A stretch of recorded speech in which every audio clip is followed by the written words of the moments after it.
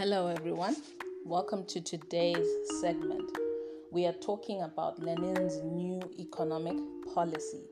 This is our final subheading in our entire study of Lenin. You will discover that he died by 1924. He probably couldn't achieve half of the things that he had hoped to, but at least it gives us some kind of indication as to whether the communist revolution was actually working for Russia or that it wasn't. We should be able to study and assess Lenin's achievements based on the few things that he did within a period of about 4 or 5 years.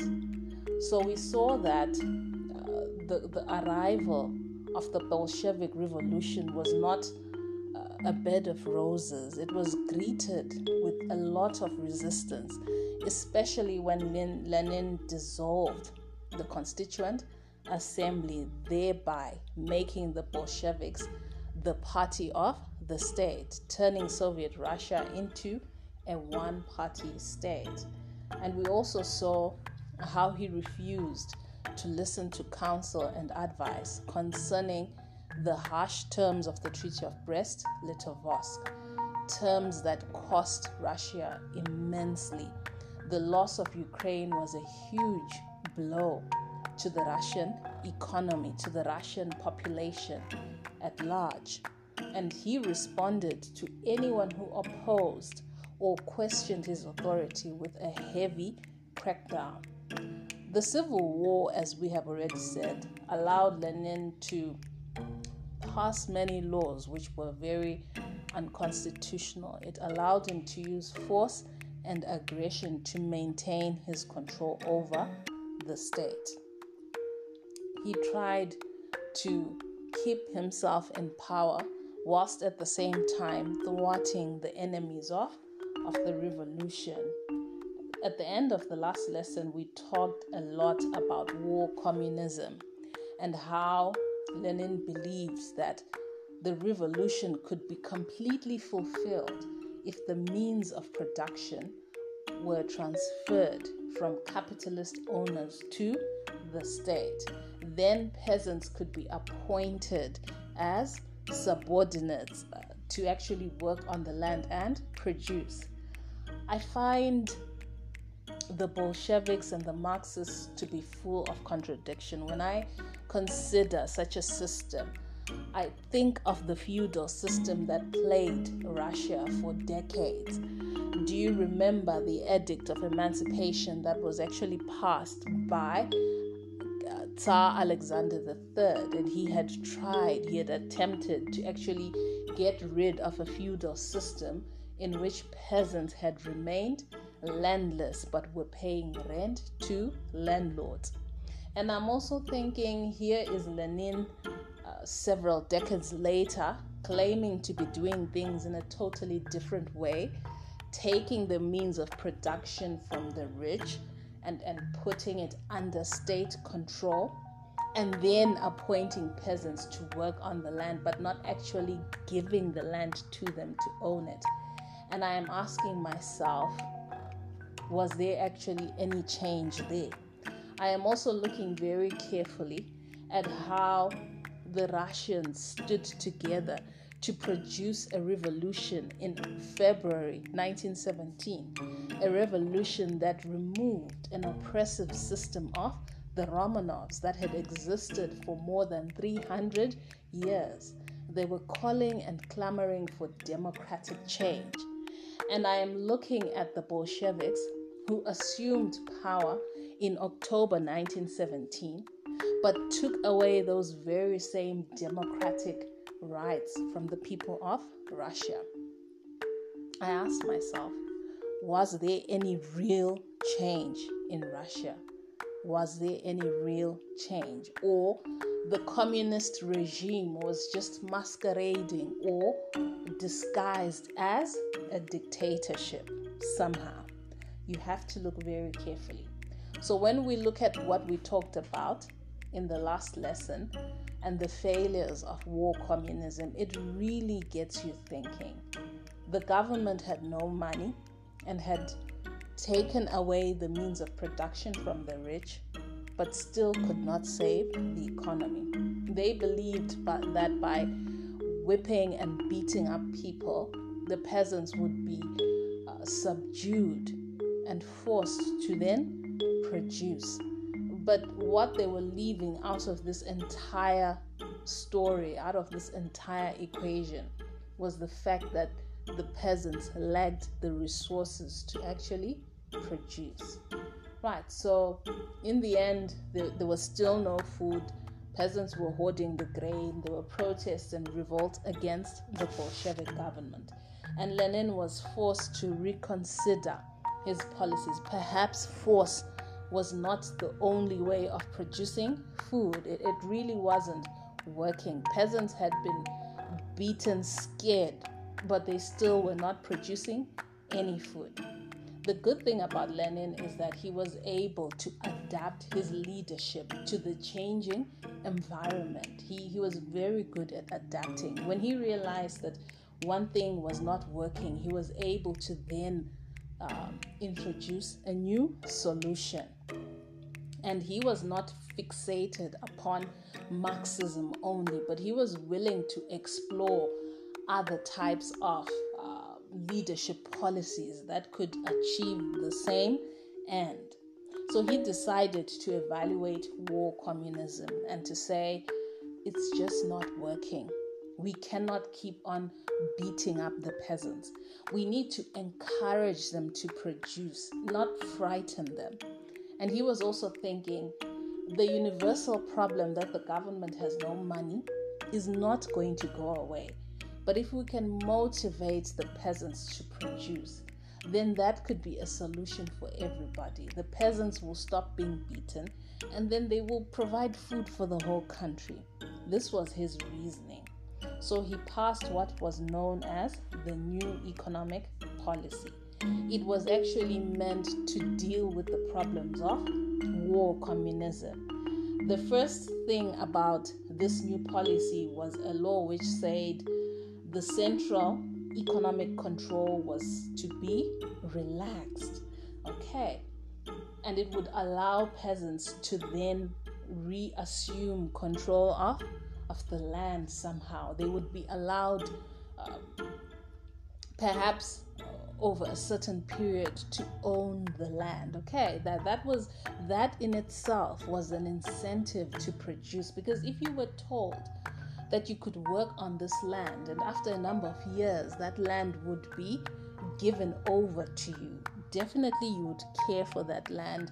You would make sure you kept the boundaries safe and you took care of the equipment, knowing that in future the land would belong to you.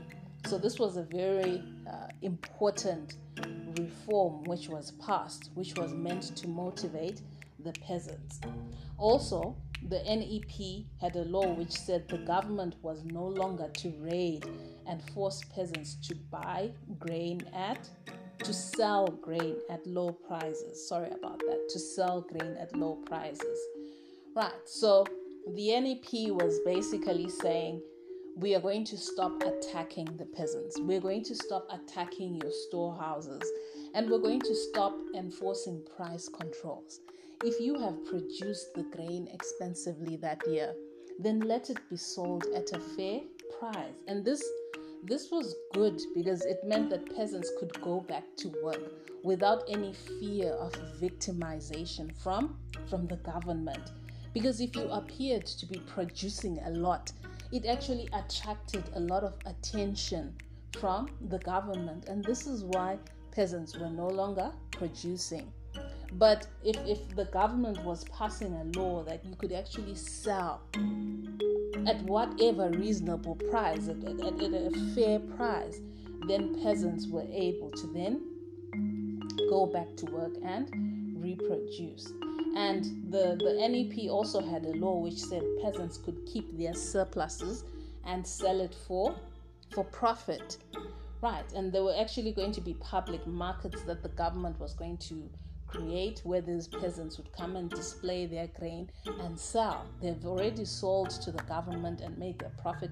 The extras they can sell for themselves. So this encouraged peasants to produce more and make food more available.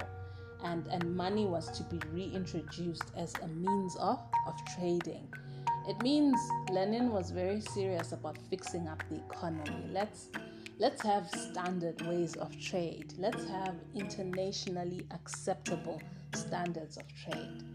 A system of bartering only worked within Russia, but when you went internationally, they had to have some kind of currency as a medium of exchange. So this was a very good step towards rebuilding the Russian currency. Lenin had it right. Okay, so the NEP had a few positive results. The most obvious result of the NEP was that food immediately became available. Okay, it stimulated growth and commerce, because that is what it was meant to do. Once the peasants grow the grain, then they sell it. There's some kind of commerce going on in Russia that would then stimulate other industries and manufacturing enterprises to also get revived. After all, a healthy population that was well fed was what was required to drive the rest of the economy. If people were no longer hungry, then they would stop protesting against the government. They would pick themselves up and go and actually work in the industries. So agriculture, you see, was the center of the whole economy, and it was working. Grain production increased by a commendable 13.8% by 1924 as a result of the NEP. Electricity production also increased by almost 3 times.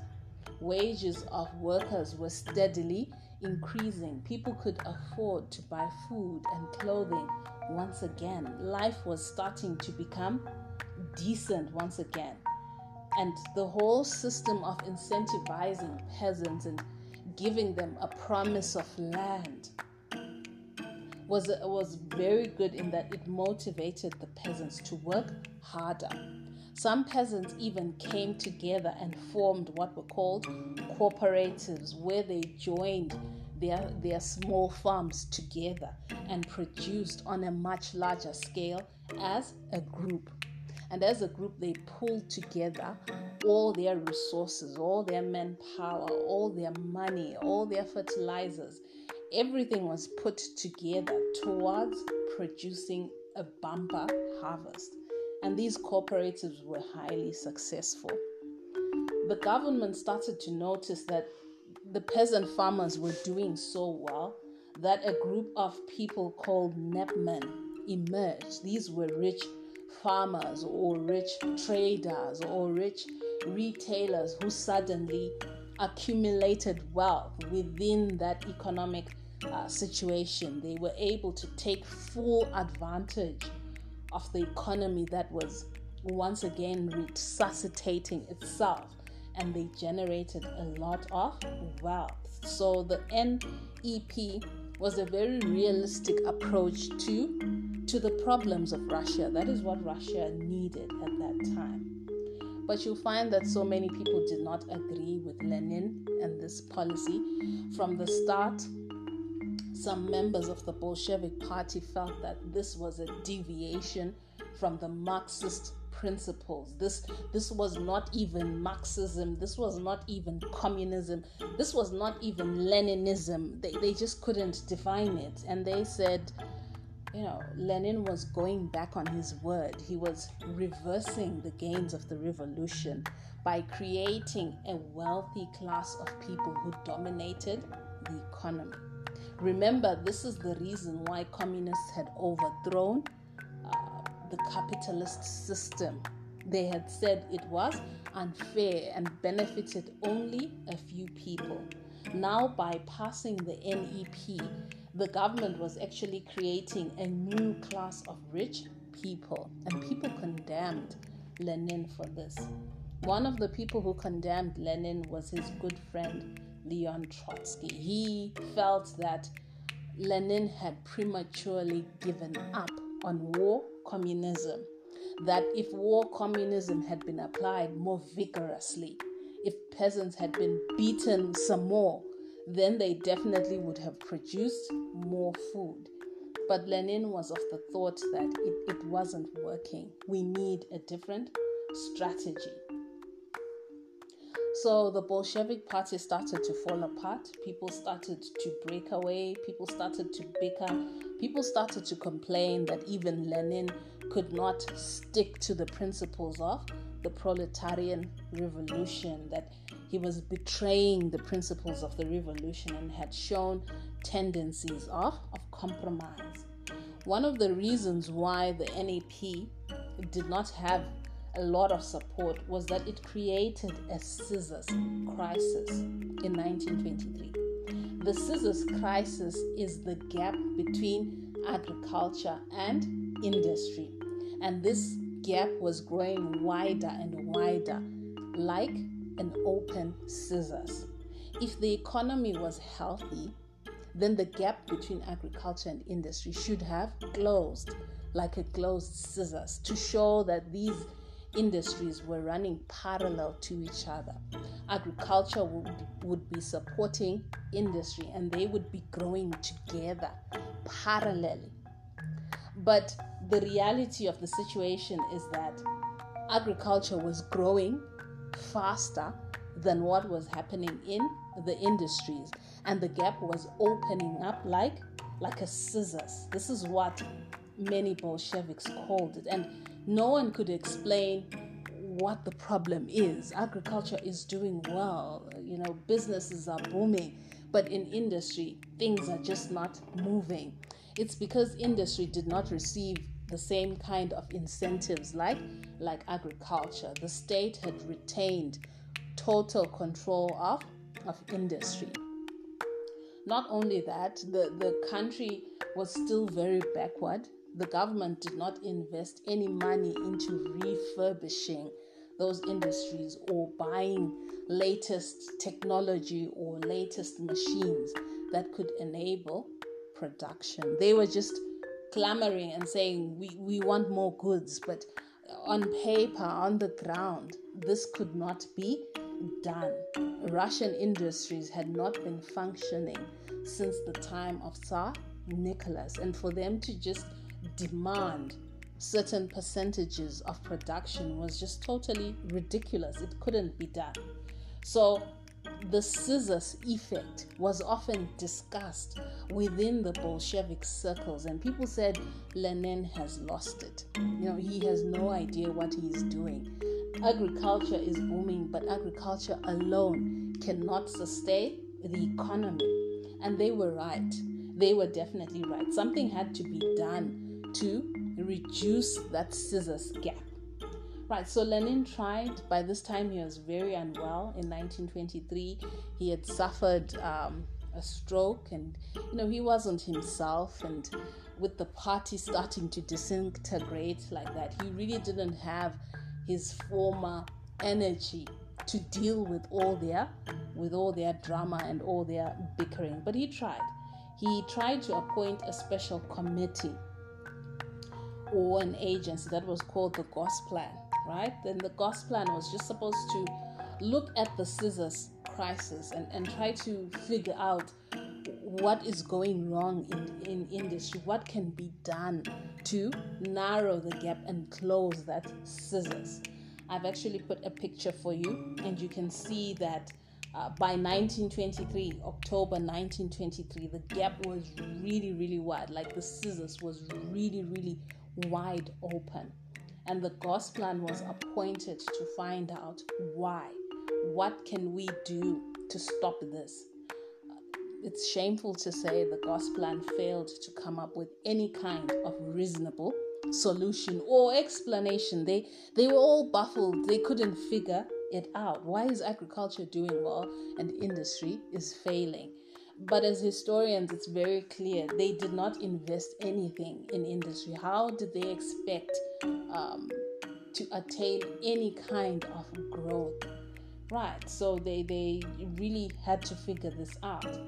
Right, to make matters worse, one of the supporters of Lenin started to break apart. They started to promote and allow this factionalism to dominate the Bolshevik party, and a group within the Bolsheviks emerged. They called themselves the Platform of 46, and these 46 individuals were saying, we are the true communists and we oppose the new economic plan because it doesn't reflect the communist agenda. That is why it is not working, because it's not communism at all. So by the time Lenin died in 1924, the state was still in the state was still in chaos. Things were still at the doldrums, as it were. Nothing was right, and they were moving towards these solutions, and it wasn't clear what the government was anymore. Are we communist? Are we going back to capitalism? Are we still Marxists? It really wasn't clear. This is the kind of confusion that Lenin left behind. But you'll find that in other sectors of social life, the Bolsheviks had really cemented their position. Remember, we have been talking about the communist dictatorship. You'll find that they penetrated all social circles. You go to the culture and the arts, they brainwashed people to believe that communism was correct, that it was the way of the future, and that other countries would soon realize it, and that they would have their own proletariat revolution in due course, and that the future human beings of the world were Soviets. Okay, Soviets had to be empowered. All this was the communist propaganda which Leon Trotsky was spreading, and anyone who was a writer or an artist or a musician had to promote that propaganda. If you did not promote this, then the government shut down your enterprise. You were not allowed to write stories or paint pictures or write dramas that didn't elevate the government. So there was no freedom of expression, as it were. Yes, people were versatile in experimenting with different genres, but at the end of the day, they were not free to express what they really felt because it was dictated by the government. The church was not exempted. The church was, cut down significantly. The crackdown on the church was very, very serious because Lenin believed that the way of the future, the way of the communist revolution is such that people will not need religion to dictate their way of life. Religion was a failure, a system of oppression, as it were, a system of oppression that was synonymous with the Romanov dynasty, and that system had to fall in order to usher in a new revolution. So the church was not spared. The bishops and the pastors and all the church officials, their titles were stripped from them, their lands were taken, they were subjected to arbitrary arrests, humiliating public trials. Some propaganda was used against them. They made up stories about indecent behavior within the church, theft, sexual immorality. All these things were put out to discredit the church, and eventually the Bolsheviks passed a law that the education system was no longer under the church, so the church could no longer be the religious organization overseeing education. Children would not be forced to pray in school anymore or to carry Bibles anymore. Do you see that the church was removed from its position of authority? And to back this up, an actual law was passed to separate the church and the state, to ensure that the church would never have that kind of power ever again. I just feel like the part where he starts attacking the church, I really feel like he was going the other way, like he was really losing it, really going off the rails. And then when you talk about how communism infiltrated the family institution, it had a profound effect, especially on women and the laws of equality that were passed. Abortion was legalized, and women were made equal to men, and the whole concept of marriage was ridiculed.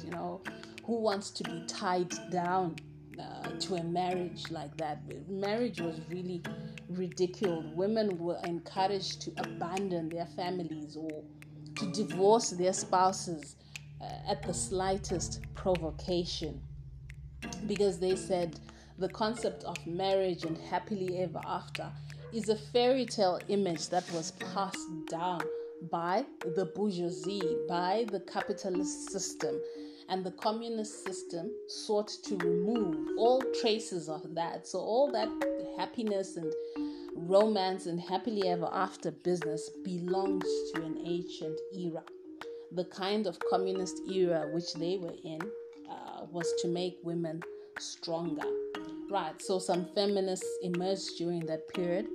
I'm sure you can understand why historians feel like that period was very, very controversial. Right, so Lenin's legacy is a bittersweet story. On the one hand, we admire him terribly for what he achieved, for what he accomplished, his skills of adaptation, his leadership, which was inclined towards the needs of Russians at that point in time. Whatever solution he came up with was designed to address a specific problem. Even if you go back to the Civil War, even if you go back to how he consolidated Bolshevik position, his leadership was always inclined towards giving a solution. And yet he was so ruthless. And yet we hate him at the same time for the kind of ruthlessness and torture that he exerted upon the Russian people. It's up to you to decide whether this man is a hero or a villain to you. Was he a success or was he a failure? Look at his economic policy. Look at what he achieved before he died.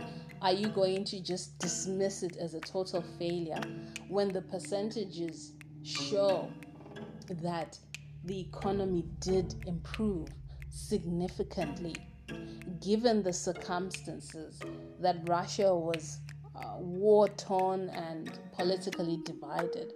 Was there any other way in which economic recovery could have been attained besides a dictatorship? Right, so this is the end of our topic. When we meet next time, we will be talking about Stalin. You have convinced me that you are not able to write the test today, so this is why we did the podcast instead. Your test will be scheduled and lined up for Friday, and then on Monday we should be starting on Stalin. And I hope that all this has been clear. I hope that you are able to evaluate Lenin based on the former dispensation of Tsar Nicholas. You are able to really measure if Lenin brought any change at all, politically, economically, or socially, or whether he simply perpetuated an era of tyranny and dictatorship just under a different system and under a different name.